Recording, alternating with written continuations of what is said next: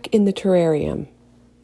At times, my home dries out and nothing grows, and the glass windows keep me in my enclosure like a lizard looking out at a robust jungle, which is actually just dirt and a few horny squirrels running after each other.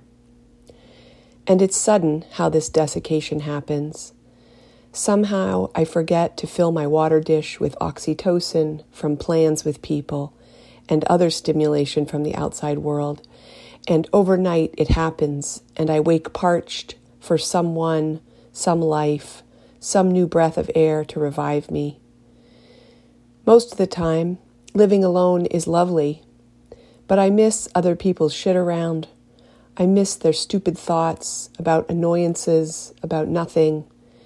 I miss the mess of them, and it's all too neat in here.